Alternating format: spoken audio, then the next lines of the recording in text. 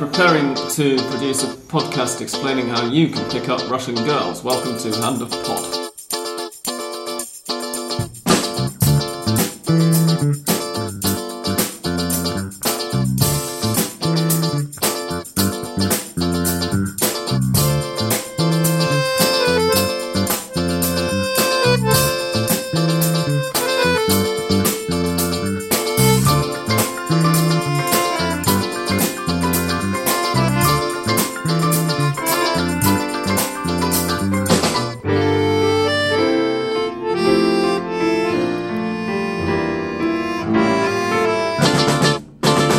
For a change there, I had an introductory joke that was actually topical and easy to think up. It was a good return to form after well, I think it was a beginning of being in some kind of form after 293 episodes of frankly not being very funny.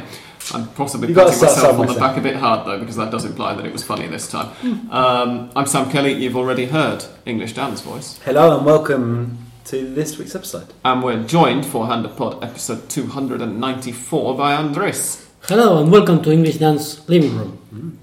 Speaking of English Dan's living room, I hope that the sound's going to be a little bit better than it has been the last few times we've recorded here. I've turned the microphone down and then I'm going to turn the sound up during production.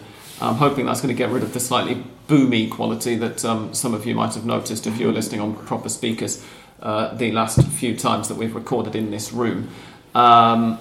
Shall we go over the results from the weekend? Yeah, why not? I'm going to, first of all, a disclaimer to our listeners. Those of you who follow me on Twitter will be aware, possibly, that I went to cancel the Paquete football on television last week because I didn't fancy paying 330 extra pesos for just one round of matches that didn't really matter.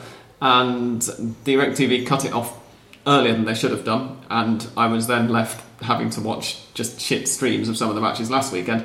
This weekend I didn't manage to watch any games because A, I had difficulty getting any shit streams up, and B, I was finishing off the Buenos Aires pub quiz, and it's quite awkward to watch a stream whilst also having about 3 different browser tabs open on the screen at the same time because you're researching quiz questions. So this episode is going to consist of Andres and Dan telling me in great detail, because they all were glued to their televisions throughout the weekend, what went on.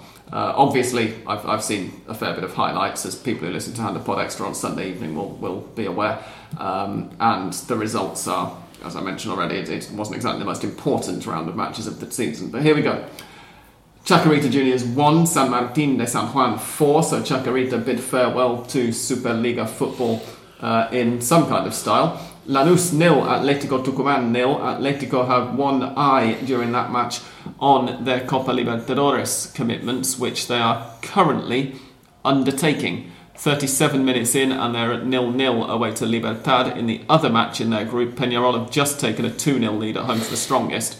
If Peñarol win that match, then Atlético need at least a point against Libertad, who I believe are unbeaten so far, aren't they? Unbeaten and already qualified, yeah. Definitely already qualified. They're on 13 points as it currently stands, so a win here would take them to 15, which means that they must have been beaten at some point, but possibly away to the strongest. Or they've drawn loads of matches. No, that's not possible, is it? Oh, someone's just been sent off. This Wonderful. Is live football being broadcast to you on a podcast the day after it happens. Is that the goalkeeper? You can't beat that. I'm not sure what happened there. I think Sanchez. So that is... has been shown a red card, hasn't it? Oh! Yep. Fuck me! That was clumsy. So Atlético Tucumán are playing, by the way, at the moment without Augusto Batasha because he was sick or something. He wasn't able to travel with the squad. And so their second choice goalkeeper, who is Facundo Sanchez, I can't remember his first name, appears Javier Sanchez, to have just been sent off for an incredibly clumsy challenge on one of Libertad's for Alejandro Sanchez. Thank you. Anyway, they had one eye during the weekend on this match they're playing in right now. They drew 0-0 with Lanús. They're going to do very well now, I think, to draw against Libertad, because there's still 50 odd minutes of football left to be played there. Huracan and Boca Juniors in a match that kicked off at 11 o'clock on Saturday morning, ended 3-3. It was a thriller. Patronato and Banfield drew 0-0 in Paraná. Not so much for a thriller. No, but it does mean that Patronato have consolidated a pretty decent first season in the Superliga. Defensa y Justicia 2. Second season, right? Because Chaco and Argentinos went up last year. Oh, you're right. Yeah. I keep thinking. Yeah. Well done. Still not quite used to seeing that name in the Primera, I'm sure. No, indeed. Defensa y Justicia 2, Arsenal de Sarandí 0. So again, Arsenal bidding farewell to the Superliga as well with a defeat. Olimpo at least got a point in their final match in the top flight. They drew 2-2 at home to Talleres, and in so doing, shot Talleres' chances, slim chances admittedly, of qualifying for the Copa Libertadores on the last day in the foot. Unión beat Independiente 1-0. I remember saying last week that I thought that was going to be tricky for Independiente to win given Union's home record, but I wasn't expecting Union to go and win it given Independiente still have the best away record in the Superliga, but we'll pick that up in a minute. Belgrano Temperley was a 5-goal thriller. It ended 3-2 to Temperley. Godoy Cruz beat Tigre 2-0 in Mendoza. Vélez Sarsfield and Argentinos drew 1-1 in Liniers. Rosario Central 1, Estudiantes 1. These final 4 matches were all on Monday. Racing 1, Colón 3, when Racing had the chance to leapfrog Independiente and Talleres into Libertadores spots. And River 2, San Lorenzo 0, or rather River 2, San Lorenzo's under 12s 0, the way San Lorenzo went out with that one.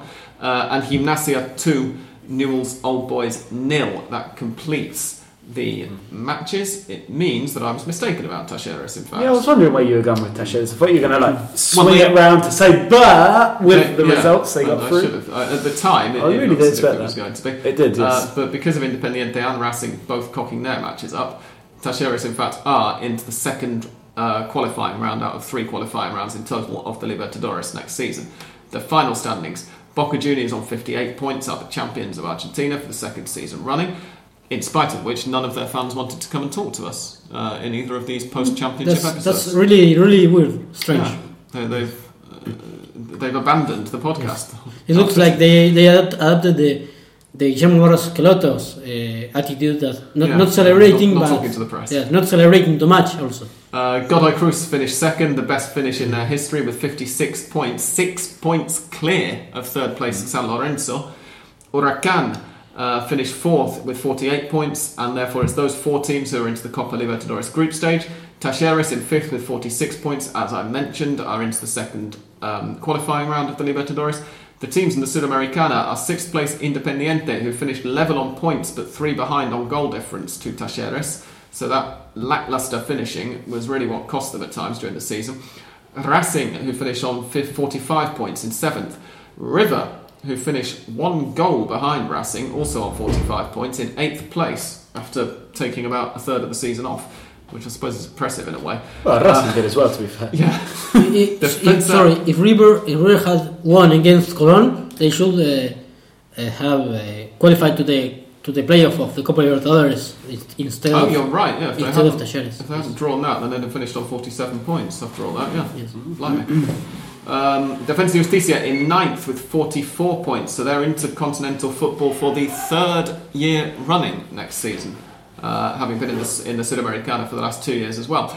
Union finished 10th with 43 points. Colón are 11th with 41 points, which for the moment is the bottom Sudamericana spot. But obviously, if an Argentine club who've already qualified win this year's Libertadores or this year's Sudamericana or the Copa Argentina, those spaces can drop down the league places. Also, just to add, Union, it's the first time in their history they've qualified for a South American tournament. Is it? It is. Yes. Blimey. Mm-hmm. So they were pretty happy.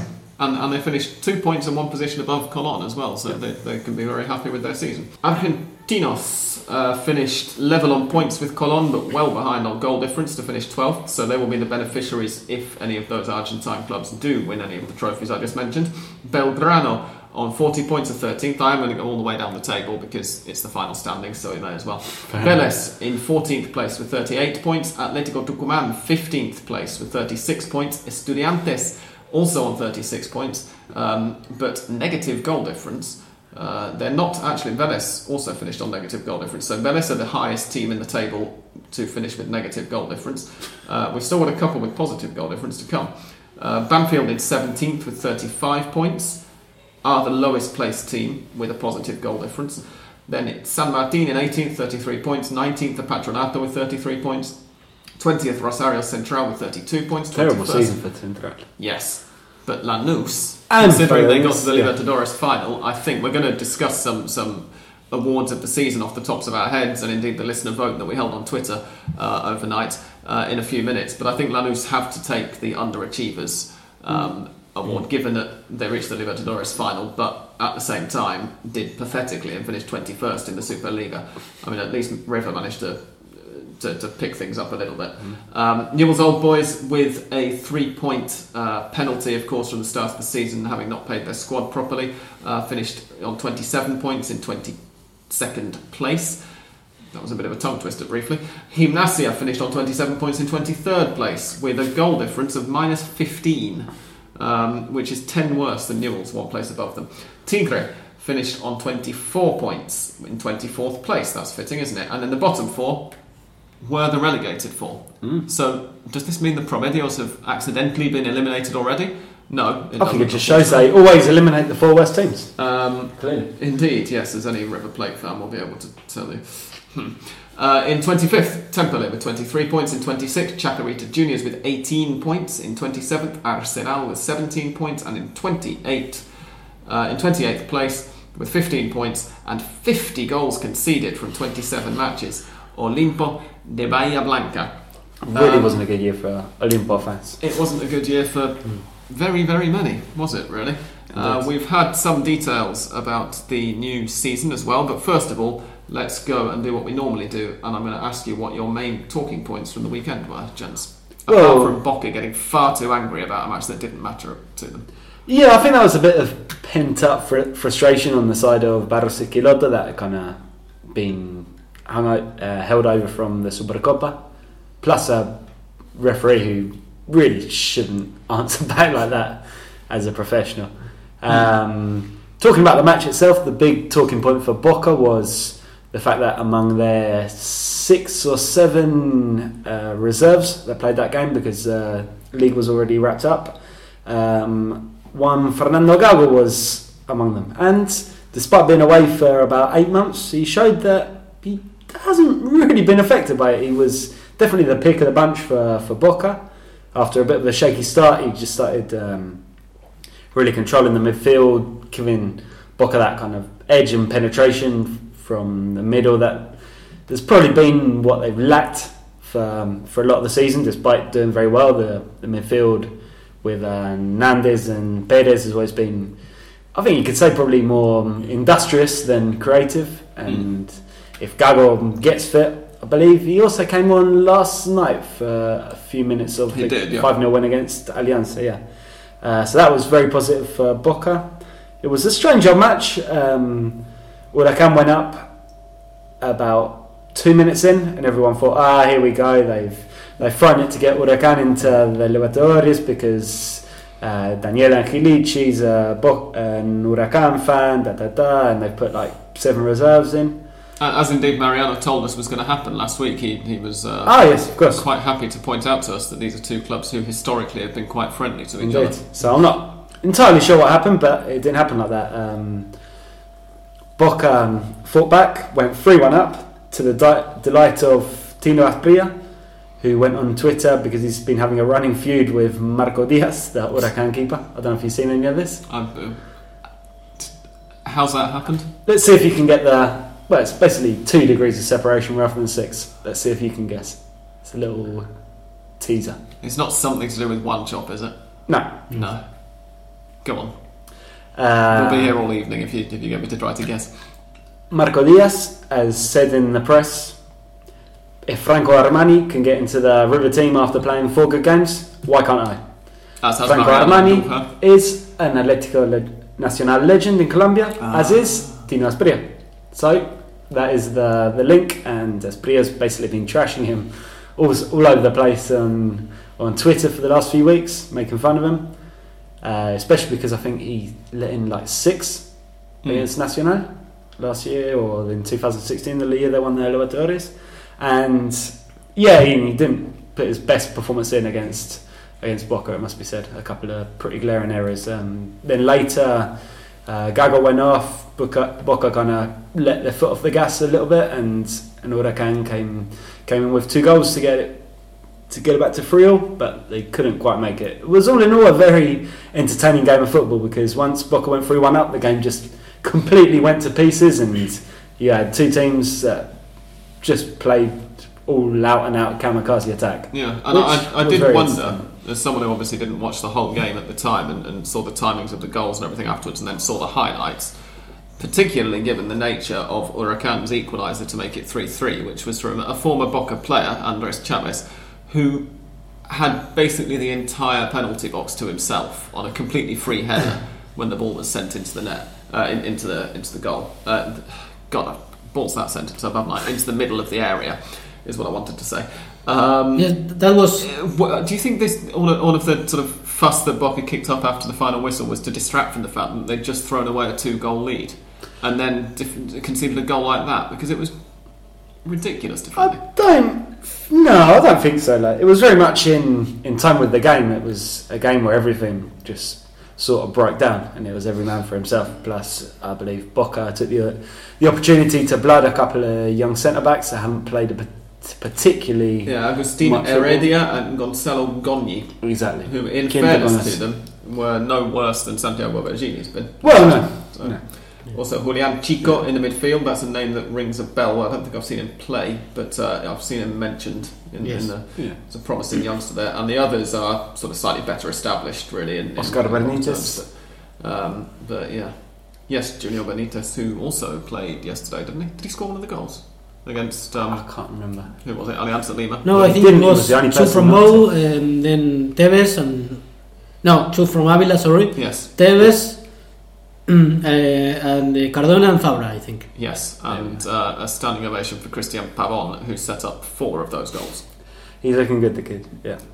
No, the whole feud afterwards with Barros y Colota was just a typical storm in a teacup. I think he got more angry about the lip that he got from Rapalini, was it? Yeah. Who basically said when Barros y Colota said, you played for River in the Supercopa, you played for River. And the referee answered back, yes, so did you. Which isn't really the most intelligent thing to say. The argument seems to have started, though, as I mentioned on Handlepod Extra on Sunday evening, which you can listen to by becoming a Patreon supporter at the $5 a month or more tier. Because he was saying, I mean, one thing at least, which was phenomenally unprofessional, telling Boca that they were awful and that they were going out the Libertadores on Wednesday. That was said to Gago, right? Apparently, yeah. Gago, during the first half, because Gago was turning around and saying to saying to one of Huracan's players, look, if the referee does this again, then I'm walking off the pitch and we're getting the game cancelled. But then later in the game, apparently he was turning around to Boca players and saying, stop playing for time, and they took exception to this, which I think is something that the referee is perfectly entitled to tell players. I mean, it's his job to tell them to not waste time, isn't it? They weren't really wasting time, like. No.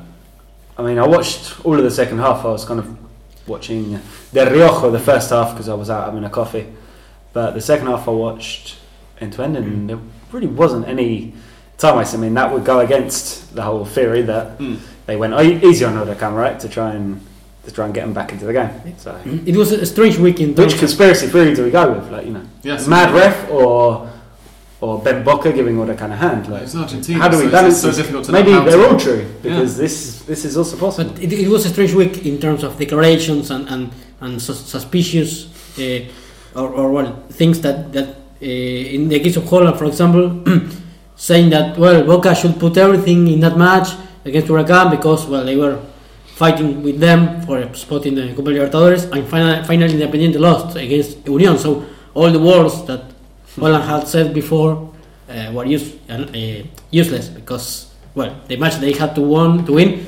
lost it. So Ariel Holan really didn't come out of that with much in favour, to be honest. No, and it was a match which, I'm just looking at the statistics now, but I think I'm right in saying, Independiente didn't just sort of lose the match and were a bit unlucky because they couldn't finish, which is what they've done a few times, not necessarily lost, but they've certainly dropped points they shouldn't have done by being not that great at finishing. They played really badly to look at these. They had 3 shots off target, only 1 on target, and that was all they managed to create. Unión had twice as many shots. And, obviously, as I said already, Unión are a very difficult side to break down, particularly in Santa Fe. But given Independiente's away record this season, if there was one team who should have fancied their chances of getting a result in that match when they needed a result, it should have been them. Yeah, Unión might have played that match like a final, like it was for them, because, as Dan said, it was their first time ever they will play a South American tournament like Copa Sudamericana, and for Independiente it was their possibility to qualify to next Copa Libertadores, which very important considering they're not by any means guaranteed to carry on in this one. They got a difficult run. But as I said during last episode, I don't agree. Of course, it's better to secure your qualification to next Copa Libertadores, but everyone is talking about next Copa Libertadores. Well, but you are playing this one. Yeah. And there's never really much of a focus on what you've won. And even to the point where I saw Boca fans last night during the game and after the game against Alianza Lima saying it's kind of disappointing that we're going to be celebrating group qualification from the Libertadores group stage far more loudly than a lot of Boca fans celebrated the league title that we won a week and a half ago. It seems a little bit... People have priorities upside down, but I mean that's the nature of modern football, I think, as well. It happens in the English league as well. You see Arsene Wenger talking about how fourth place is a trophy and all the rest of it, and obviously getting mocked for it by a lot of people, but also a lot of people seem to take that seriously. But I don't understand. Perhaps, for example, I know the players of a team that gets out of the Copa Libertadores saying, well, but we have already qualified for the next one. Well, but if you win this one, you will qualify also for the next one. Of course, it's only one. Angel won the Copa Libertadores. Yes, apart from that, yes. Yeah, it's sad. Another team who, as we mentioned already, cocked up their chance to qualify for the Copa Libertadores. Racing. Dan, I'm assuming you did see this one all the way through. Unfortunately, I did. Yeah. What happened? Because that should have been. That's kind of the question I've been asking myself a few times since Monday. Racing went into the game in form, having not tasted defeat since losing to Defensa y Justicia about a month ago. Three straight wins for Racing after 3 matches in which they couldn't win 3 in a row. And then a couple more in Libertadores as well. Yeah. Yes, of course, yeah. So they were in good form. I think what happened more than anything was that what tends to happen with Chacho Caudet's teams and with Bielsa teams and with San Pauli teams, it just kind of ran out of steam. You saw it missing a couple of key players as well. Had the perfect start considering they only needed a draw when Barbieri, the centre-back, headed home with a generous deflection, help from a generous deflection.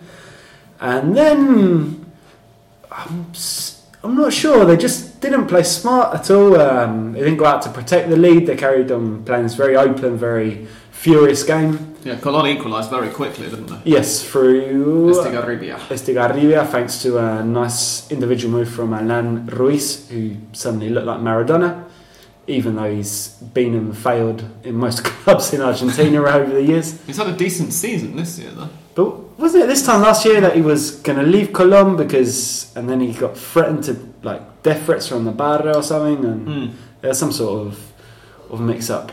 And from there, the second goal was a really fucking unfortunate own goal from Meli. Don't know if you saw it. I must have done because I watched the highlights of all the games, but I can't remember it now, so remind me. So Musso, the Racing keeper, makes a fantastic one-on-one save. The ball jumps out, rebounds off the head of Meli. Oh yes, it hit him in the face. Who was standing there and rolls agonisingly in. And just to cap it all, Javier Correa, who I think, if we're totally honest, we can only admit to having a vague notion of his existence the as a striker. of Santa Fe. Suddenly, if Ruiz is a Maradona, suddenly put on his Messi boots, dribbled around the whole defence from the halfway line and scored. So yeah, he's had a decent season, goal scoring wise for Colón, but that was not the kind of goal that he has mostly been scoring for them, I think is fair to say. It's kind of one of them games that Racing has every now and then where you just think, what the fuck is going on? It was the kind of game where you don't know whether to laugh or cry. Oh, Racing. Exactly. But, considering, as we were saying, I'm sure, you guys as River followers would say, considering where our respective teams were at the start of the year, it's hard to be too angry, really.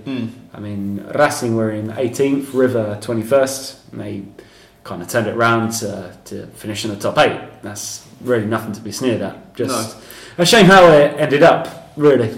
Indeed. It was in Racing's grasp, and they wrestled it away. And we can now move on, thanks to that bit of help from that segue from Dan, to the only one of the big 5 to win their match at the weekend. Admittedly helped by the fact that the team they beat were another one of the big 5. River, who won 2 matches, in fact, at the weekend, because they played on Friday. They did. And they beat Estudiantes, didn't they? Yes. 2-0 in a match that was left over from the 25th round of games.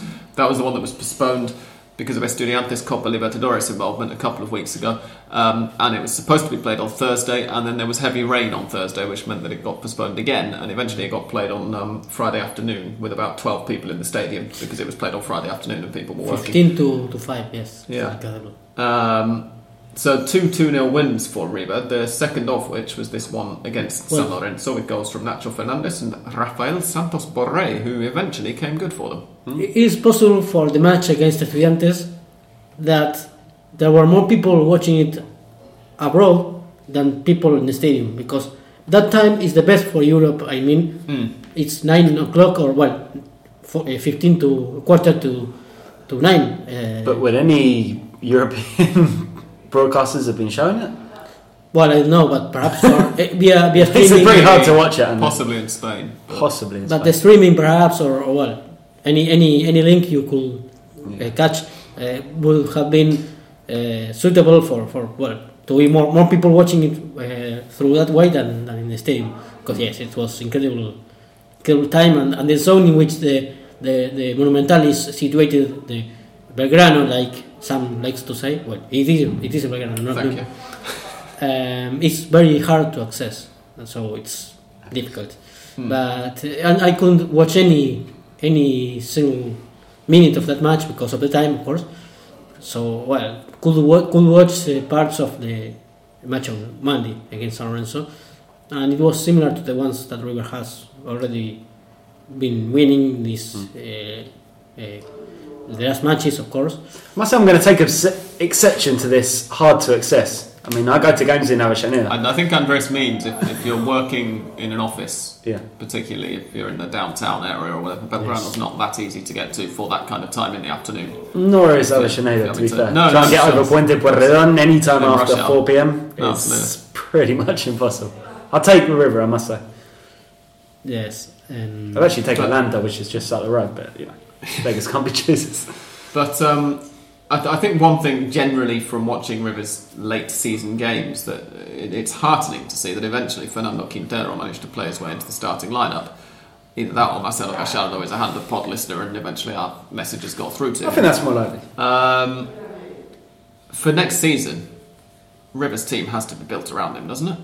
Yeah, I think so. Particularly if Gonzalo Martinez is off in the winter. He got into the World Cup squad, right? The Colombia squad. I assume so. I believe so. Sure. But will have to be built around him if his transfer is bought by River, because by December they have to add 3.5 million euro to the 100,000 I think they have already paid for the loan. Of course, he's only loaned, isn't he? But that's for 12 months. Yes. So he's not going back right now. Not right now, but if you build a team around him for 6 months, or 5 months. If anybody connected with Porto is listening to this, he's been shit. Don't accept him back. Give him away. to River for half The good news is that even if he plays a great World Cup, which we don't know, the price that we will have to pay will be the same, because it was already fixed, and it will be 3.5 million euro. And if they want, they could sell him, I don't know, for 10.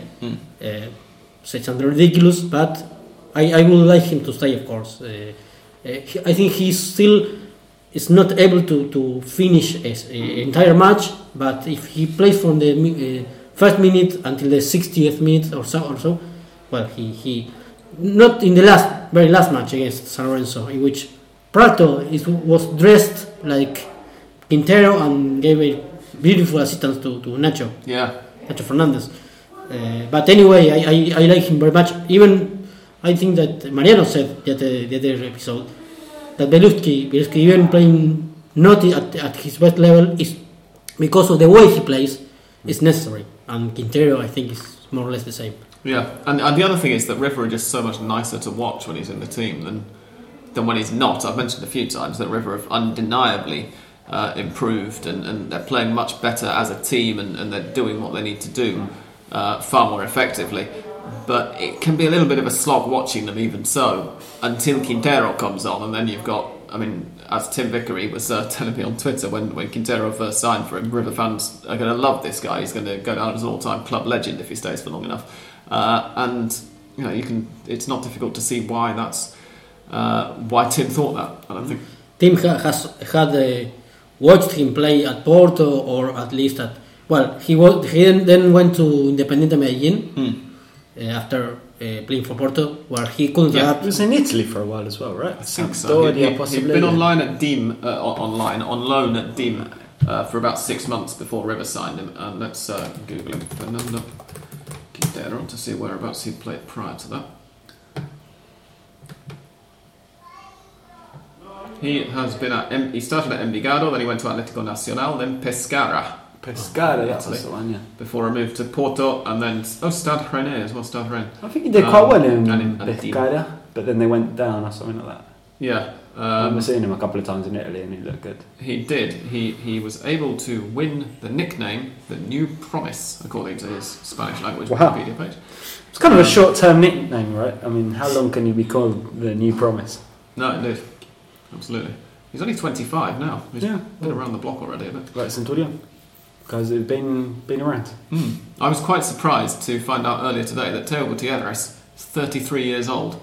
Wow. And he still acts like that. It's remarkable, isn't it? Anyway, that's River's sort of last couple of matches and second half of season in microcosm. Not that good up until the point where Quintero started getting some game time, in other words. The other main talking points of the weekend, I mean, I'm looking really at the high-scoring matches. Did either of you bother to watch Belgrano versus Temperley? What do you think? So? This is one of the matches that in Handapod Extra after last week's Handapod recording with Andres and Mariano, we picked out to say, do not, for God's sake, waste your time watching this match. Definitely. And that goes to show that you should not listen to a fucking word we say on this podcast. Just because it had goals doesn't mean it was necessarily worth watching, right? Let's see. Temperley took a 2-0 lead 34 minutes in. Belgrano pulled one back really early in the second half. Temperley went 3-1 up, and then Christian Lema scored to make it 3-2 with a few minutes to go. So it's actually, not enough quite to, as dramatic as 3-2 makes it sound. It's not enough to make me watch it. But still more goals than I was expecting Belgrano and Temperley to produce between them. And the other was Olimpo Talleres, in which I think, without having seen it, Talleres really ought to be kicking themselves, not just up the arse, but in the teeth for that result. Santiago Silva gave them a 1-0 lead, and they were actually losing because Olimpo equalised and then took the lead with a few minutes to go before Guido Herrera scrambled a 51st minute second half, so that's 6 minutes into stoppage time, penalty equaliser to rescue Talleres' dignity, but frankly I don't think that a 2-2 draw with Olimpo not just dignity to rescue their precisely. I don't think that there is very much dignity involved, but as you say, they got into the Libertadores on the back of that, and as we mentioned, Independiente a couple of hours afterwards shitting the bed against Union, and Racing shitting the bed at home to Colón later in the Just weekend. One more thing I'd mention is there was another goal for the great Murra Garcia, which confirmed him as the Superliga's top scorer, but didn't win him a place in the Uruguay squad, and I am absolutely fuming. That's criminal. How can they overlook him? I think he should just stay in Argentina for a while, get citizenship, and which are the cap for Uruguay? Ever? No, never. Which are the strikers for under 20s? He's being capped, but which are the strikers for Uruguay? It's they of course have Cavani, Cavani, Estuani, creo que is there.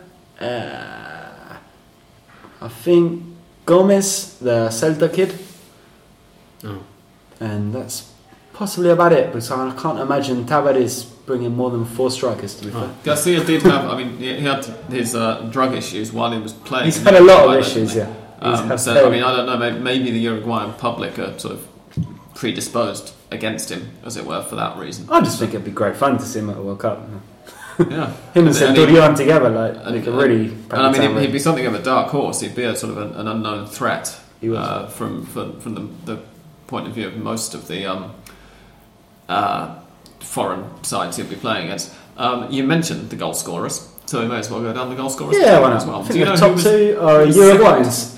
Rivas. Sebastián Rivas, eventually. Another Uruguayan that's not going to the World Cup. Joint with...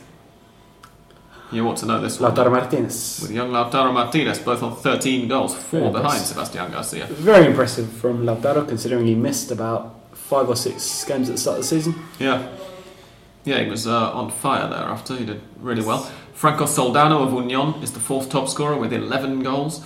Fernando Marquez of Defensa y Justicia is joint 5th, along with Ramon Avila of Huracán and Boca, and Ignacio Escoco of River, who had that purple patch during which he scored absolutely loads of goals and then managed to fall off the radar and lose his spot in River's first team again by being a bit crap for And the other day he played along with Prato at the same time and from the beginning. Oh, against Estudiantes? Yes, on Friday. Marcelo Correa... No, sorry, that's Javier Correa. They're giving him the wrong first initial. Of Colón also finished joint 5th. The Maradona of Santa Fe, as we were saying. Yes. Oh no, the Messi of Santa Messi Fe. of Santa Fe. And then there were several players tied on 9 goals. Can anybody name one of those? Benedetto is there. Benedetto is, being injured in November. Despite him being injured and not having played since the 9th round of matches. Dario Svitanic, Ignacio Pusetto, the Huracan. Svitanic too scored all his goals in like the first 10 games because he was on fire. And Nicolas Blandi are the others. I thought it'd be a bit higher, Blandi. Quite low for Blandi. Very low. Yeah, I guess as Mariano said, exactly, San Lorenzo have played quite dull and functional football, and Blandi's been at the sharp end. And he's been injured a couple of times, I think, only minor, but he missed a few games.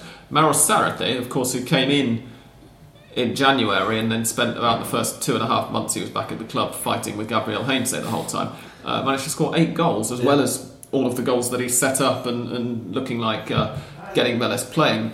Very good comeback from that. There were a bunch of Vélez fans who on Paso a Paso on Sunday night, which I don't normally watch but was watching this week because I hadn't seen any of the games, who were sending Mauro Sarate videos, or rather the TIC bloke had got them to record videos on his mobile phone, and then he was showing them to Sarate after the game, and Sarate was very sort of had a tear in his eye as he was watching these fans pleading with him to stay, and he's a very good actor. Because you know that he's going to be straight off back to Europe. I mean, partly that's out of his hands, obviously, because his registration is owned by West Ham. I think that this guy wanted him to really cry, like with tears, and it was like, yes, it is very, very touchy, but no we'll see tears. what happens. Yeah. I hope I can stay or something, and something very non-committal and diplomatic. So well done on the diplomacy, Mauro Sarate, but we've seen through you. Those are your main scorers. Anybody want to guess which player is the only player in the league to get more yellow cards than Pablo Perez of Boca Juniors? If Centurion, 13 bookings. If Centurion had the entire year, I would have said he'd be up there. But 13 bookings more than Perez. Centurion isn't even in the top 42, by the way. There's only one Racing player in the top 42, and he's 42nd. Clean play. Fair play. Very hard to. Oh fuck! Fewer red cards. Fabian Rinauro of Gimnasia picked up 13 yellow cards. Pablo Perez 11 and 1 yellow card. Paulo Diaz of San Lorenzo 8 yellow cards and 2 reds. Enzo Perez of River is in 4th with this prestigious table with 9 yellows and 1 red. As is Matthias Fritzler of Colón, joint 4th for those two. And one of our nominated centre-backs for the listeners' 11 of the year is in 6th place, Shemar Gomez Andrade of Unión with 8 and 1.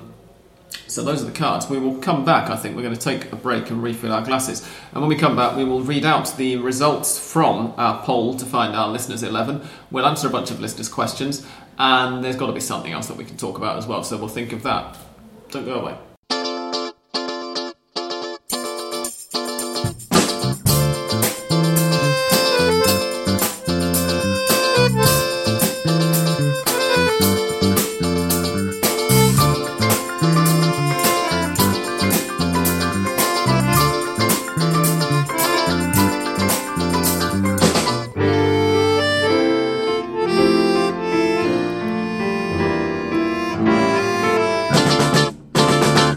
misogyny is going to be the topic of the second half of this Handball Pod. Because it seems like the perfect word in which to sum up the world of Argentine football, and never more so than this week. We're going to let Dan, I think, mostly explain what happened, partly because I've only read a little bit about it, really, apart from obviously being aware that it happened, because you couldn't really avoid it, and partly because I know, Dan, that you were talking about it on a different podcast, which we can name it, World Football Phone-In, or what's it called? World Football Index. Was I? Weren't you? Was I?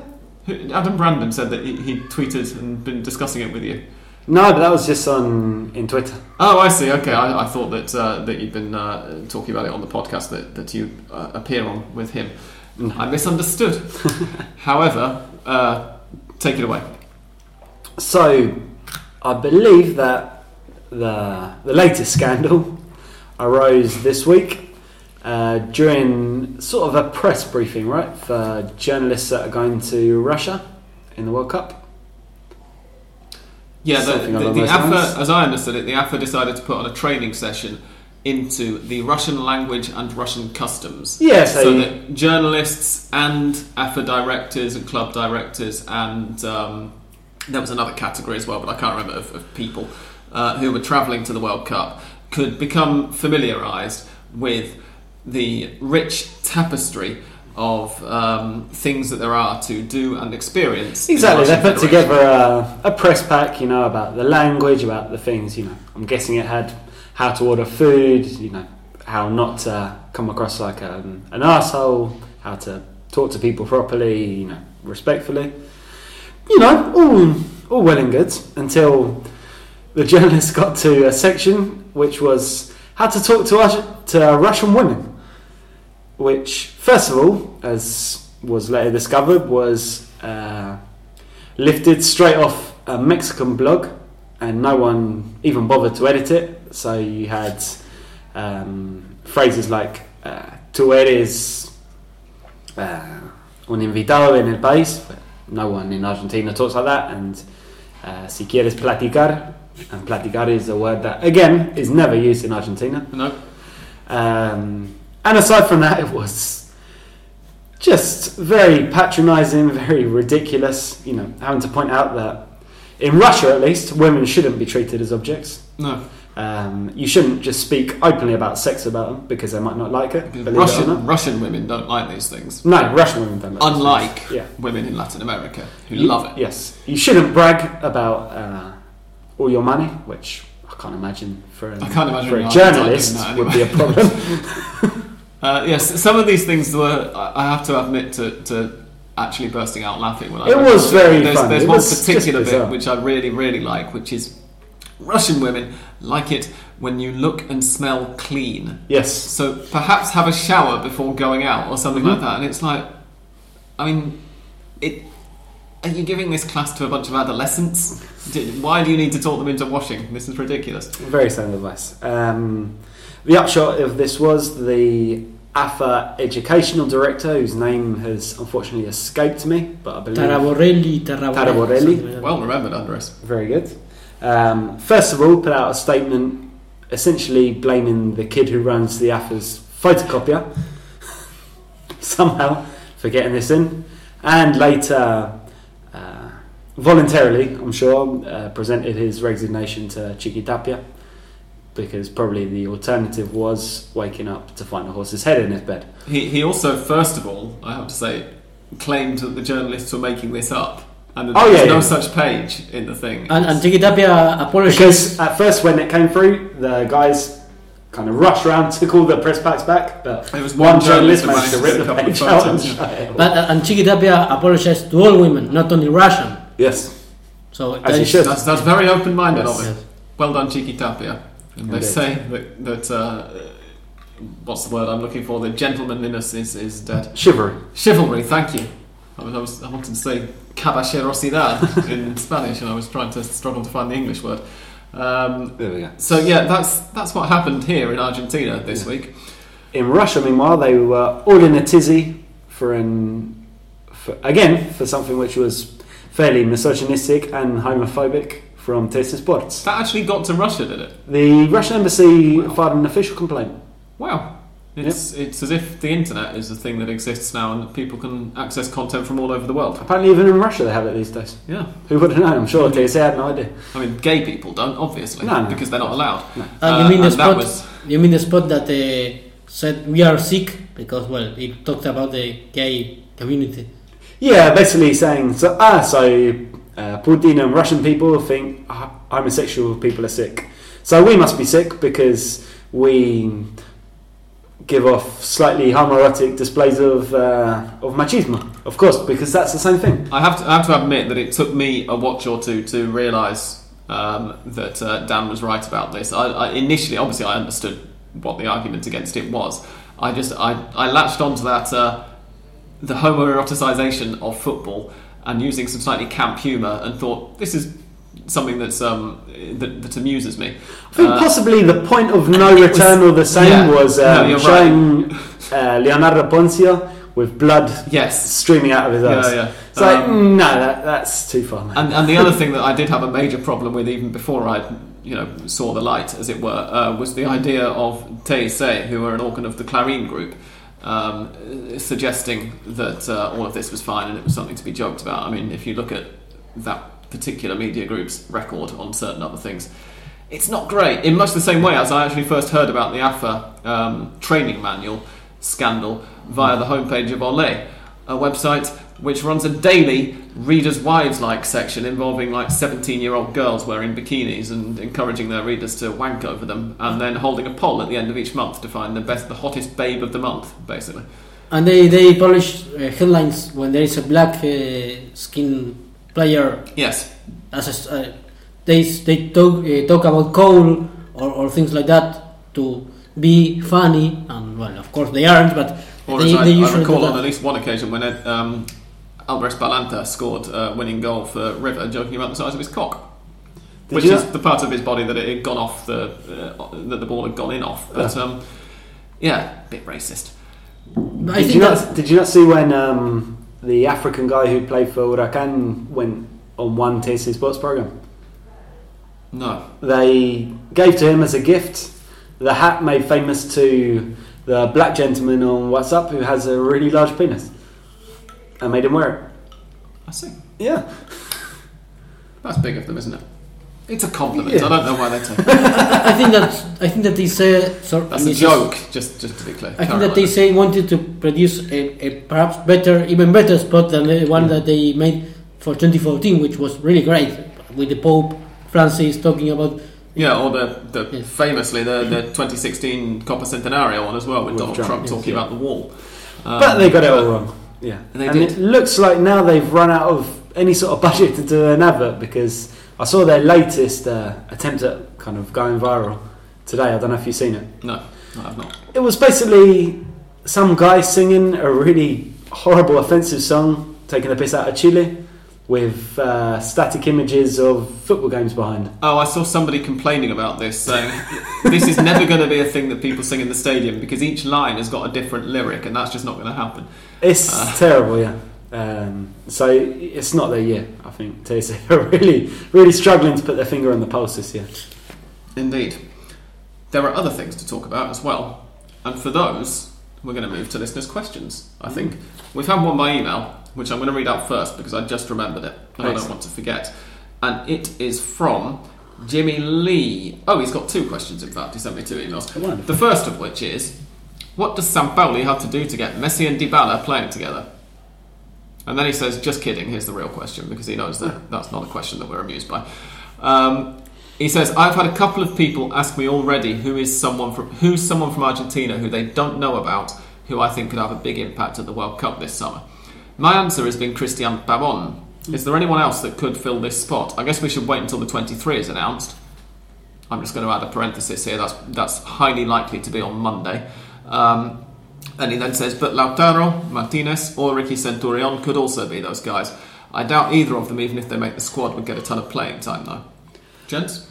I'd single out Centurion to make an impact. I don't know at this point whether it be a positive or a negative impact. Or a nuclear one, as I've said a couple of times. But some kind of impact he's going to make, that's for sure. And at the moment he's looking a bit more likely than Lautaro to make the squad.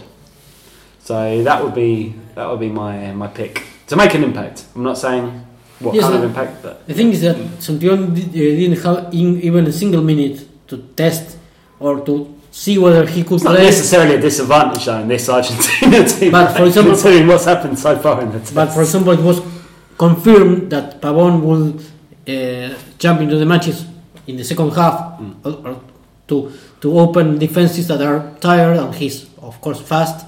But for Centurion, we don't know whether somebody wants him from the beginning of the matches, from the first minute, or also to.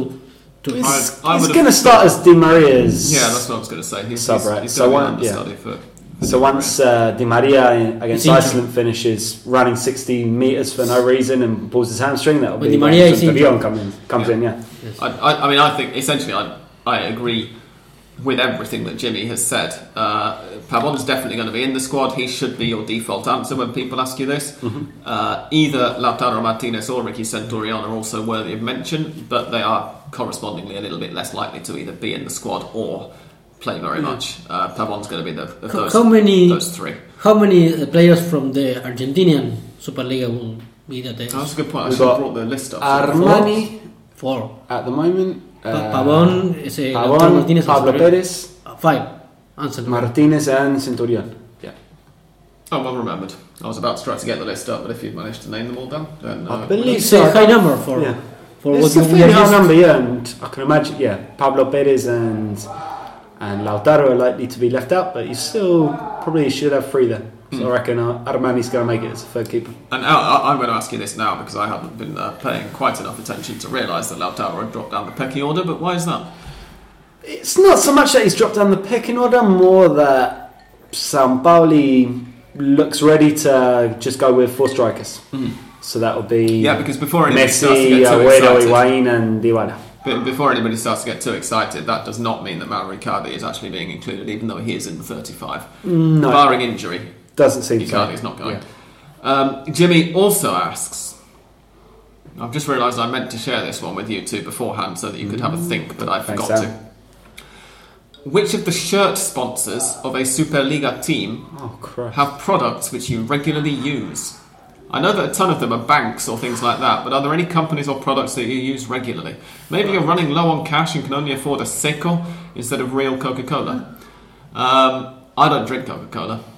No, I mean, yeah. I don't drink any Coke. In fact, even with the Fernet, I'm not drinking tonic water with my Fernet. It tastes nicer and it's I think way less unhealthy. I think I don't But, use any brand of No, those. I was thinking of this. I've been thinking of it since Jimmy sent me the email yesterday, and I can't think of any unless there's a team I've forgotten about who are sponsored by Banco Nación, which is my bank, No. and they're probably not allowed to spend money on. Given that they're a publicly owned bank, they're probably not allowed to spend money on There are a shirt lot sponsorship. of teams sponsored by Autocrédito, which is Yeah. a company that offers like a loan, or you pay a monthly payment to get for a car. And Funnily enough, sorry to interrupt you, Andres, but I've just realised because there's a substitute coming on now that Atletico Tucumán, who we're currently watching, are the team who are sponsored by Seco, or course. one of the teams who are sponsored by Seco. yes, They're still drawing 0-0 with Libertad, by the way, with 14-ish minutes to go. I always remember I can't- All Boys who used to have Rafaela, who used to have the dairy sponsor. That was All Boys, wasn't it? The cow in the field. The cow in the field. Yeah, that's All Boys. Was it not Rafaela? Rafaela Focus? also had a Rafaela dairy are sponsor, the, but they the are one the with- lecheros. The one with the Yeah. dairy sponsor with the magnificent logo, which just consists of a cow standing in the was- field. That was on All Boys shirts. There we go. Yeah. That I might have used a bit more. Because I seem to remember Christian Fabiani playing for them while they had that on their shirts and thinking it's a bit brave to invite that comparison. But anyway, Jimmy adds by himself, I live in Seattle now, so the only one that I use regularly is CBC. But there were a few others who I used to use or buy when I lived down there. No, until Fernet, the brand of Fernet that we drink on Hand of Pod, which I'm not going to mention the name because they have been offered the opportunity to sponsor us on a couple of occasions and they have not said yes. So they don't get mentioned. But until they start sponsoring an Argentine football team, the answer's no, I believe. No. Unless you're not. Are either of you BBVA? No, backers? I've occasionally got money out from one of their cash machines, but Yeah, I don't that's think about that as far as I go. Yeah, you know. There we go. So that's Jimmy's question. I'm just going to quickly check my inbox. We've not had any others from... What was this? No, we haven't had any others. Via email, we've just had a bunch from Twitter. So here we go, checking the Twitter notifications. And the questions are... Oh, we need to do the Listeners 11 of the season as well. Let's finish off with that since we don't have any psychic hand of blood. Indeed. We've got a lot of people complaining about some of our nominations as well. Here we go. Right. We've got lots of people suggesting their own 11, so I may as well go through this with them. Tom Robinson says, without wishing to derail the process, so the one of the rules that I set for, and I'm going to start typing in while I talk here. One of the rules that I set for the Hand of Pod Listener 11 was that nominations had to have played at least 15 matches over the course of the season in the Superliga. So Tom Robinson's first question is, without wishing to derail the process, Sam, did either Franco Armani or Ricky Centurion play more than 15 times? I must admit, obviously, perhaps, that I had forgotten to check those two. Actually, I'm pretty sure I did check Armani, and I think he has, but I'm going to confirm that now, because Universo Football very handily have a list of how many which players have played how many matches. Franco Armani played, 14 matches. Well, we can include him, it's fine. It's over half the season, to be fair. I think 14 should be the cut-off, because it's more than half. And Ricardo Centurion played... 14 or 14 as well, yeah, for Racing. So no, I'm saying it's more than half. We can include it. No, but I'm king at the pod. More than 10 matches. It's not. So we're going to have to exclude them when I read out the nominations. Tom then adds his own 11. So Tom's 11 would be Martin Campaña in goal. These are all in 4-3-3, by the way, because that's based on the fact that Boca won the league, and that was the formation that they played best in, even though they only did it for a few games. He's gone for Martin Campaña of Independiente in goal, Luciano Abecasis, Herman Conti, Cristian Lema and Frank Fabra across the back, Wilma Barrios, Maxi Mesa and Jota Ramirez. Ramirez from Talleres, I think. Well done, one remembers. And Ignacio Puceto, that's a good call. Either Lautaro Martinez or Santiago Garcia and Christian Pavon across the front. He's also named some subs, which I'll retweet in a bit, I don't know. We've got Luis Pesoni says Sebastián Rivas and 10 others, which is a brave call. No, because I answered my retweet for the center forward poll. So he said that because of Rivas. Rivas was nominated in the poll. Yes. Yeah. Belgrano English says, what the hell, according to Who Scored, Cristian Lema was the best player of the season. Well, first of all, we don't use the Who Scored stats, we use the fact that we've actually watched the games. And he doesn't even make the centre-back nominations. Porteño bias, there were a bunch of non-Porteño centre-backs in the nominations, Belgrano English. And are you Porteño? I mean, yeah, neither I nor... Well, we are in the sense that we live in the city of Buenos Aires, so from that point of view, yes. But no, we weren't born there. No, the other thing was that... Belgrano's defence was not among the best in the league, and we were prioritising that. But it's true that if you separate the players from the system or the players from of course, Lema was one of the best, scoring more goals than the strikers, I think. So, as I said a couple of times, I think in recent weeks, I think that Herman Conti and Guillermo Ortiz at Colón have been the best centre-back pairing, full stop. But obviously that doesn't necessarily mean too much. Sasha says, how has Nicolas Gonzalez been this season? Who's Nicolas Gonzalez? I was hoping Argentino Juniors? It's Argentino Juniors striker? I think, of course, yes. Yeah, well done. He's been decent. So decent that we just struggled to remember who he was. But, yeah, it must be him, right? His first name is Nicolas. Yes, it is. Excellent. 24 appearances, 7 goals. Did all right. Yeah. Particularly in the second half of the season, he improved. I think as Leonardo Piscolici started to get a bit more playing time as well. It's a strangely specific question. Is this guy good on Football Manager or something? I have no idea. The thing is that Argentino Juniors for me was a decent team in terms of the way they played, but not brilliant for any player in particular. No. And they weren't one of the teams who you sort of would need to make a point of watching their matches, which is why The McAllister guys perhaps were high. Oh yeah, particularly Kevin McAllister, Yes. at left back, who started off the season in just coming out of the youth team and is now Argentina's nailed on starter. It's a very appropriate name as well, I must say. I wanted to nominate him, but he didn't play 15 times because he only really came through in the second half of the season. Obviously, Alexis and the other one, whose name is Francis. Thank you, Francis. I wanted to say Carlos, but I was like, no, that's their dad. They both played more because they were playing a lot more from early on in the season. But apparently Kevin didn't play enough. NSC says, my team is Campania, Bustos, Conti, Magashan, Fabra, Mesa, Barrios, Paul Fernandes, Pavon, Lautaro y Monito Vargas. We did talk about Monito Vargas in our WhatsApp chat. We did, yes. He got a nomination as well. You'll be pleased to know that. And he said he's mentioning this in Spanish, so I'm not sure whether he's actually listening. But if you are, NSA, then hello. And he says that he feels that Marcos Diaz, Cristian Lema, and Ignacio Pusetto should all have been nominated. I actually mentioned Pusetto myself in the WhatsApp chat that we had before nominating, and then I couldn't find somewhere to sort of. Actually, I think he did get nominated in one of the positions. I'm not sure. I think I put him into one of them. But yes. We have had a question from Ese Todoriki, which again, for some reason, hasn't shown up in our notifications, but Liam Kelly was kind enough to respond to it, which means I've just been reminded of it. He says, are you surprised at the result from the Racing versus Colón game? Racing had a lot of the ball but weren't effective with it. Yeah, Liam put, I'm not surprised because it's Racing, and that pretty much coincides with what I said before. As I said, I was quite surprised by it. Yeah, it was, because Racing have been very good in 2018, but as I said, they just ran out of gas at the end after playing Copa Libertadores and going for it in the league with very little squad rotation. Indeed.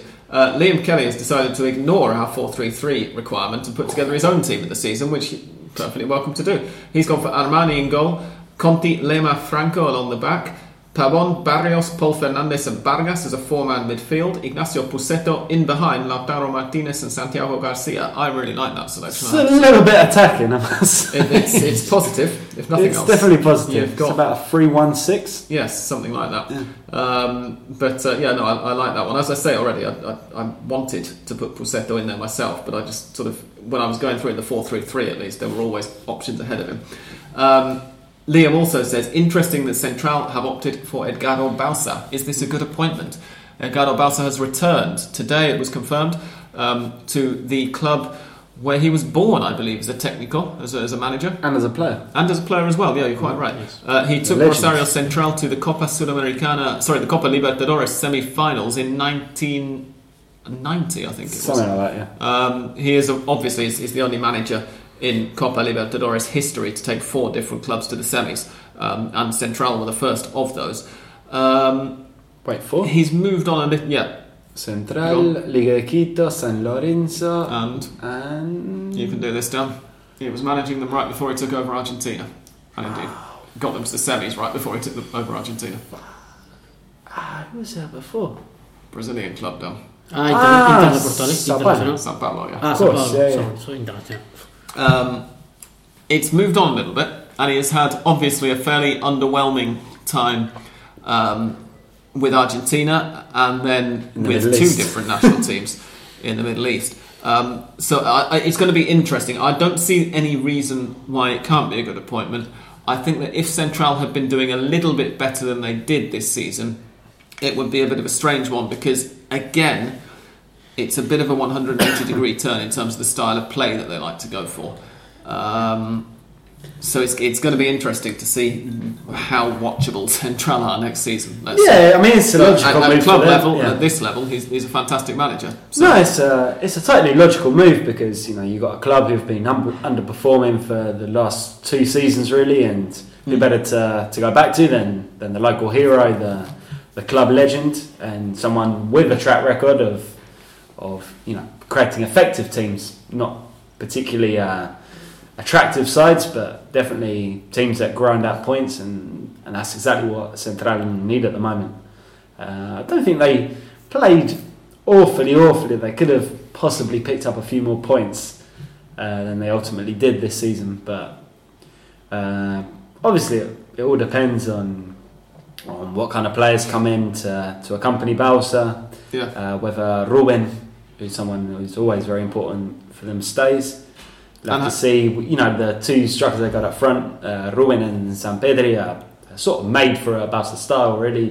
They're also quite similar as well, as we mentioned a few times earlier. But with Bausa, it's not too much of a problem. I think you can, just get the ball up there and let them do their stuff. The other thing that'll be interesting to see is how some of those younger players come through, because there are one or two, Maxi Lovera. Lioy. Thank you, yes, Lioy, who scored that hat-trick from midfield against one of the teams, who had a really strong start to this calendar year in the second half of the season, and who then faded after a sort of 5 matches in which they looked absolutely brilliant. So it's going to be interesting to see how well they can come through towards the start of next season and when they can pin down first team places. Yeah, I think that the main problem or things to do there is for kids, especially Lovera, Lioy, Lopez Pisano, mostly the kids that have been playing for Central in the last matches, is that they perhaps will have to watch videos from Bausa, because they are 19 years. Perhaps when Edgardo Bausa was playing when these kids were being born.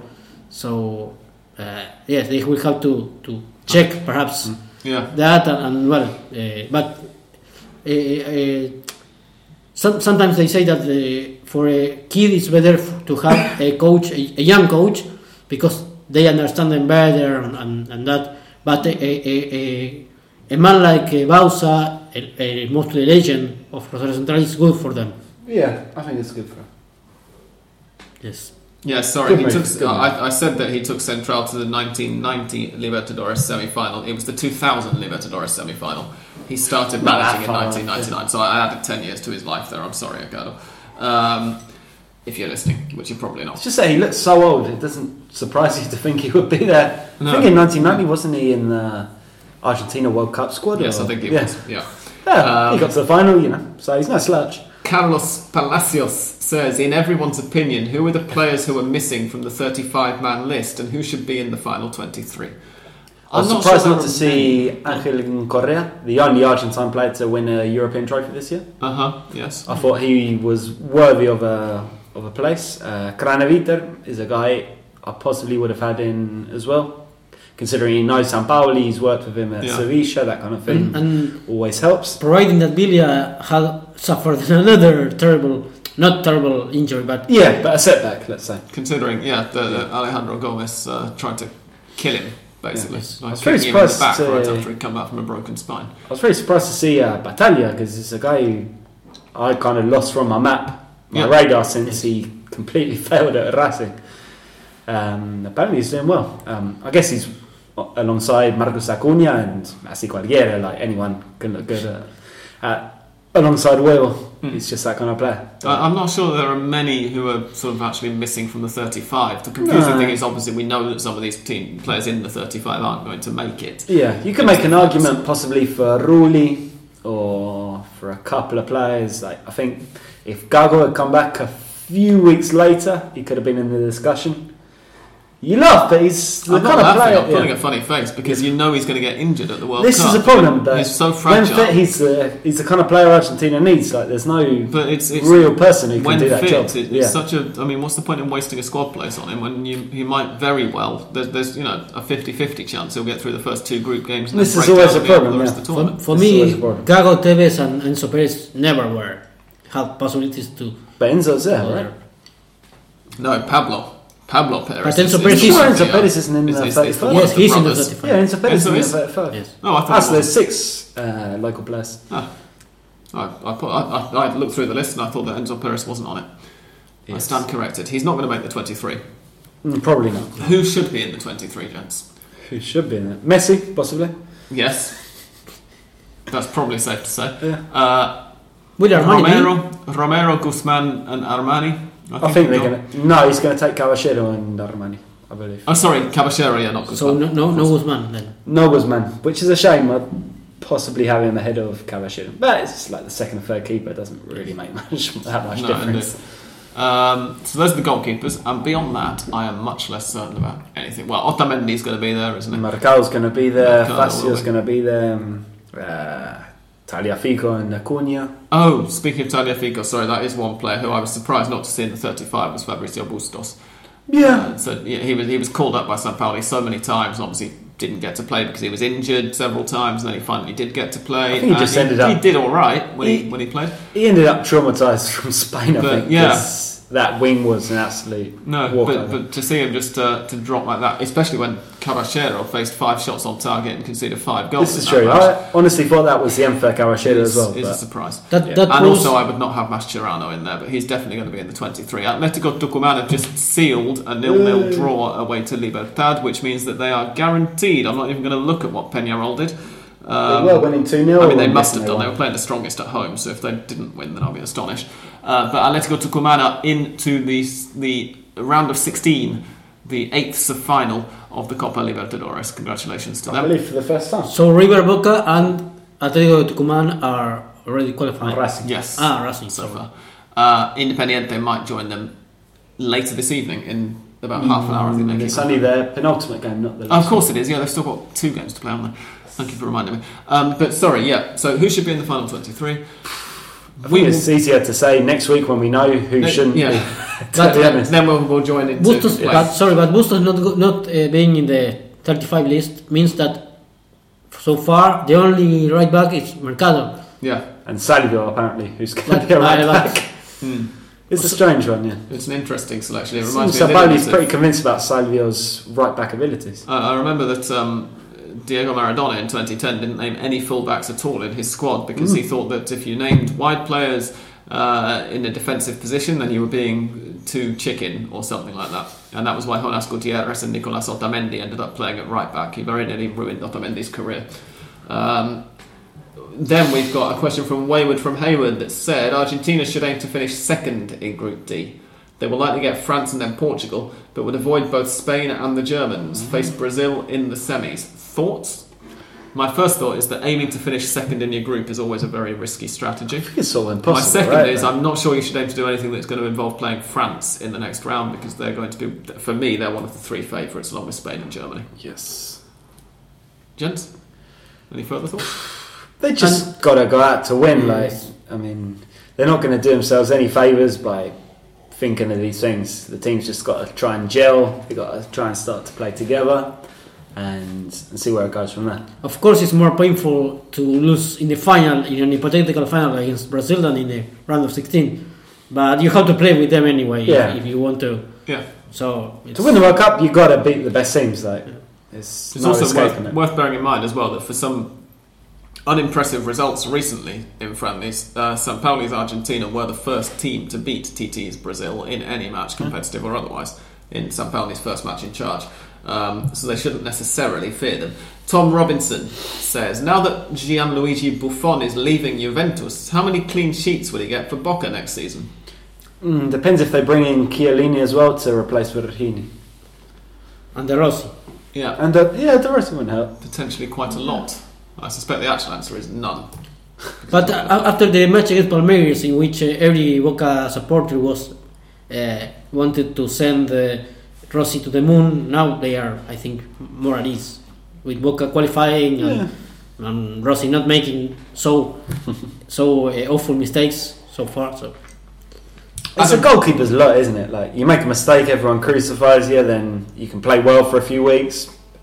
People forget I would like until to the think- next mistake. I would hope that Buffon would be able to brush that off, though, even the arch. Well, yeah. I'm speaking in favour of Rossi, like why Oh, sorry, right. of they course. should keep faith. Yeah. Adam I'm Brandon adds on to Tom's replies. He's replying to Tom's question. With his completely unreasonable streak towards referees now exposed, how well would he fit in and how many referees' wives should fear for their lives? All of them. We're in Argentina, so I think he'd fit in excellently, particularly at Boca, given that he plays for a massive club who have a proven record of bribing referees and yet still thinks that referees are all against Juventus. I think that, not that I'm suggesting that Boca have a proven record of that, No, I'm of just course, saying of course. for a Juventus player to complain about referees being against them, I find completely laughable, and it would fit in absolutely perfectly with Boca's current mentality. Obviously, if we had a Boca fan here in the room with us, they might be able to refute me, but I still wouldn't be particularly cowardly about saying it. There we are. Those are all of our listeners' questions. We've got one more from Have we? Luis Bisoni, which is hidden there because he replied to me when I retweeted. That one where I said, yeah. Oh, I see. Thank you. Yes, I see what you've done here. So Luis Bisoni replied to Dan, which is the wrong thing to do, Luis. You know Yes, he got all sorts of confused. To say, does there seem to be more apathy down there about the Albiceleste this time round after the various final failures, apparent continued inclusion of various muertos, or dead players, to the exclusion of deserving others, and Tapia somehow allowing the AFA to regress or embarrass even further? I'm not sure that those are all of the factors behind it exactly, but I do think that there is less blind optimism about Argentina's chances this time than for the two previous World Cups I've been here for. Possibly to do with the location, because the last one was, just around the corner in Brazil. A hell of a lot of people could go. All the media went basically for 2 months. So obviously it got ultra hyped. Yeah, and also there was a lot of jingoism because it was in Brazil and it was the chance to rub it in their faces and everything as well. Yeah, Russia's kind of remote place as well. Yeah. But even then, I mean, the South Africa one, I distinctly remember that people telling me at this time 8 years ago that Argentina were destined to win the World Cup because Maradona was the manager. Yeah, that had the Maradona factor. And I was it's impossible not to get excited when I was sat there Maradona's going, but you don't have a fucking chance of winning the World Cup because Maradona's the manager. And they were going, no, but winning World Cups is what Maradona does. Well, 1 in 3 attempts. It's better than most players manage, sure, but you can't really get... It's not Pelé. You've got to admit though, Sam, it was really fun. It was good. Yeah, but now there will it was be... really, really entertaining. No, you know he's gone to Belarus. He's going to be a chairman/manager. Yes, Deportivo Brest or Deportes Brest or something. I don't find it that funny. I think it was a waste of a very decent portion of Lionel Messi's international career. Yeah. And it's one thing that I always bring up when people mention, Messi's never won the World Cup. Well, Maradona was never managed by Maradona, so he had that advantage straight away. Yeah, but now there will hardly be people singing Russia, decime que se siente. Sorry. Maradona won 1 World Cup in 4 attempts, didn't he? Because he was involved in 82 as well. So it's even worse than I already suggested. Carry on, Emre. Well, it's 1 in 3 going into 2010. Oh, no, because it's at 94 as well. That's what I'm saying, yeah. Now that optimism means that won't be there right now. It's because of the final that the Argentina lost, and of course because of the supporter subject that you have mentioned. I think also that there is a recognition, and you couldn't really not recognise it after the way the campaign went and after the Spain friendly, that there's no real defence in this team. I think that a lot of fans seem to be a little bit more realistic because of that. The weird recognition was going to the Obelisc having lost the final in 2014. A lot of people were that's a good point, yeah. Going there and celebrating something that now is far from a cure, because you lost 2 finals against Chile, 1 against Germany. Now of course people, if you ask that same people, they will say no, that now they have to win, and it's the Argentinian way of life. Yeah. We now move on to the Hand of Pod listeners 11 of the season.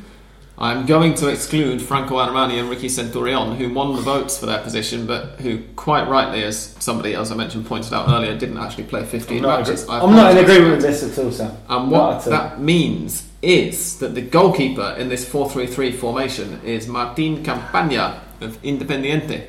So we have a foreigner in the squad, which I don't think we would have had if I hadn't done this, if I hadn't excluded them. He actually finished second in the voting to Franco Armani, but as I mentioned, Franco Armani wasn't eligible. The right back, this was the only position for which we could only really find 3 nominations. Fabricio Bustos of Independiente wins that, just ahead, well actually quite a long way ahead of Leonardo Godoy of Talleres, with Luciano Abecasis of Godoy Cruz finishing third. Right centre back is won by quite a distance by Germán Conti of Colón. Alejandro Donati, Racing's goal-scoring centre-back, is in second. Shema Gomez Andrade of Union third, and Alan Franco of Independiente fourth. But Donati has reached that minimum number of appearances. Doesn't matter, he didn't win the vote. So let's just brush over that if he hasn't done. Let me check. Oh, he only joined in January as well, didn't he? Yes, 14. Who was he playing for before that? Mexican team. Oh, he wasn't playing in Argentina? No. Bugger. Okay. Donati played. Here we go. 14 matches. I've really shot the bed on this one. I'm telling you, you should have made 14 the cut. Left centre-back, Lisandro Magashan wins it against Fabrizio Colocini, with Tomas Cardona and Guillermo Ortiz, the other two players nominated. That's the position, of course, that caused a lot of controversy because a lot of people felt that Christian Lema should have been nominated. But there was a lot of competition, actually, considering the general lack of decent defending in Argentina. There was a surprising amount of competition for those two centre-back spots, so I apologise. Left back is won by Frank Fabra. Not really very much real competition there. Marcelo Saracchi, a distant second, just ahead of Fabrizio Anchileri and Adrian Spurle of Godoy Cruz and Banfield. Wilmar Barrios is the overwhelming choice for number 5, with 2/3 of the 41 votes cast. Neri Dominguez, who was Dam's nomination for Racing, finishing second on 20%. Pablo Guiñazú of Talleres on 12%, and Robert Piris Damota of San Lorenzo, which was Mariano's, I think, deserved nomination, finished on 2% of the votes, which means he got 1 vote. Right central midfield, Maxi Mesa of Independiente beating out Pablo Perez, Gonzalo Martinez and Cristian Bernardi. Left central midfield is Ricky Centurion, but he's going to be excluded, so Paul Fernandez gets that spot, ahead of Naitan Nandes and Martin Benitez. Right wing was the most one-sided vote of the lot, and I think entirely justifiably, having started the season criticising him for playing like he's got a bucket on his head, which he still does sometimes, but he's added something to his game and he's still very good at wearing that bucket, as it were. Christian Pavon gets 90% of the vote. Wait, did you not put Gonzalo Martinez in 2 positions? Yes, I did, accidentally. Yeah. Without look, these polls took me a fucking hour to tweet out on Twitter last night, so I forgot between one and the other. All right. Second place was Leandro Fernandez on 8% of the vote, Lucas Gamba on 2%, and Brian Aleman didn't get a single vote for Ignacio. And he even isn't the right. He did better at left wing, man. I thought cutting inside and using that wonderful left foot that he's got. Left wing, that many. Left wing was won by Gonzalo Martinez, but if you don't want to include him on the basis that I accidentally nominated him in 2 positions, you've got Matias Vargas 8% behind him, 38 for Martinez, 30% for Matias Vargas at Vélez, Emmanuel Reynoso of Talleres and Boca, and Brian Aleman, who I also accidentally nominated in both positions. I see what you mean. Finished 3rd and 4th. Centre forward, a surprisingly comfortable win for Lautaro Martinez. I wasn't surprised that he won, but I'm surprised that there was that much daylight. Santiago Garcia was in 2nd place, Ramon Avila only in 3rd of Huracan and Boca, and Sebastian Rivas, who finished 2nd top scorer whilst playing for fucking Patronato, behind Avila, only picked up 5% of 49 votes. What's that? 3 votes? 2 votes? 3 votes, I think it must be, mustn't it? Which I think is very harsh.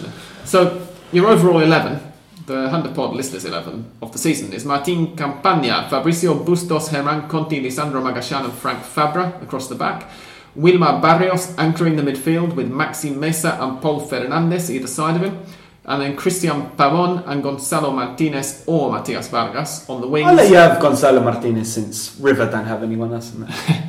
In between, Lautaro Martinez up front for Racing. That's a fine 11. There were a couple of players, I have to say, who I wanted to nominate as well. Ignacio Pusetto, as I already mentioned, I put forward in the WhatsApp.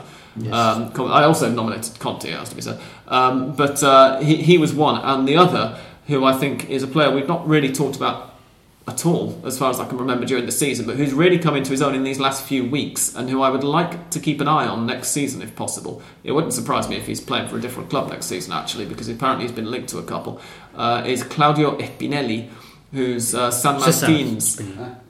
Cesar Spinelli, I think. Claudio, isn't it? I thought he was called Claudio. Let's Google this. I'm pretty sure he's Cesar. Or Claudio Cesar, or Cesar Claudio. Sorry if I... No, it's Claudio. Claudio Paul Espinelli. Oh, Claudio Paul. Yeah. Oh, sorry. Yes, Claudio Paul. Canigia. Yes.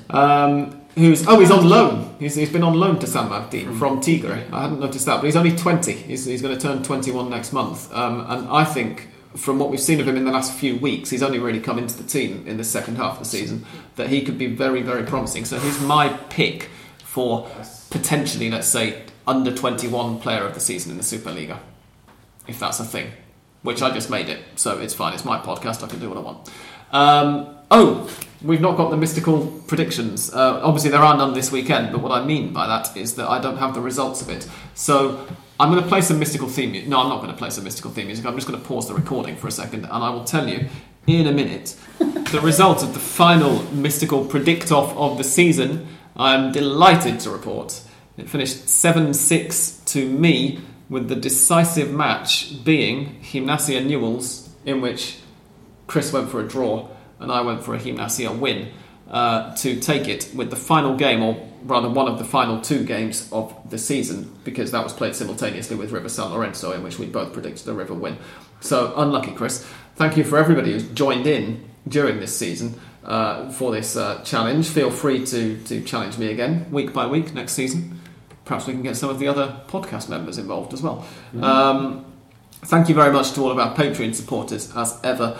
Please, if you've not already started being a Patreon supporter, consider doing so. I'm probably going to hold off, I think, on releasing the slightly higher tier of rewards until the new season starts, because it strikes me that there's going to be a little bit more to talk about then. So launching it right at the end of the season seems a bit daft. But obviously, now that there are people paying for it, one of the bonuses that everybody gets to enjoy is that we're not going away this winter break. We're going to continue recording weekly episodes. If you are a Hand of Pod Patreon supporter, then of course you can carry on listening, or rather you can't carry on this file, but there will be a separate Hand of Pod Extra which we're going to record in a couple of minutes' time.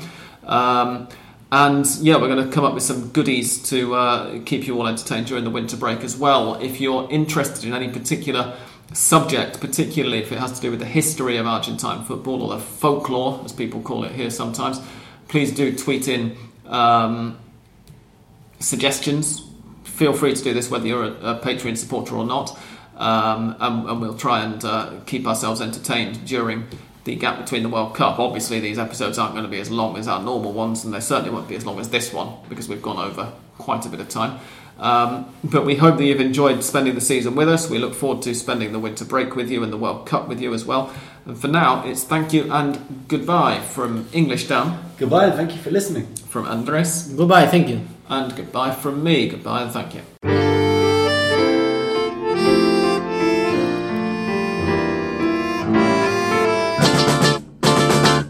There are a couple of results to tell you about the full-time scores in the Copa Argentina. We've just seen, I think, possibly the biggest shock in the Copa Argentina's very short history. Racing have gone out 1-0 against Sarmiento de Resistencia, with Sarmiento playing the last 20 minutes or so down to 10 men after a red card.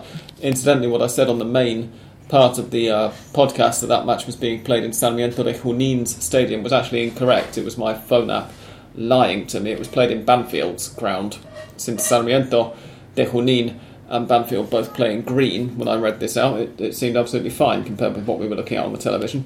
And in Bogotá, Millonarios versus Independiente has just finished 1-1, which means, combined with Deportivo Lara losing 5-2 at home to Corinthians, that Corinthians have 10 points, Independiente 7, Lara 6 and Millonarios 5, with one game left in Group G of the Copa Libertadores. Next week the matchups are Independiente at home to Lara, and I think it's Corinthians at home to Millonarios. So we will wait and see whether Independiente make it through to the knockout stages.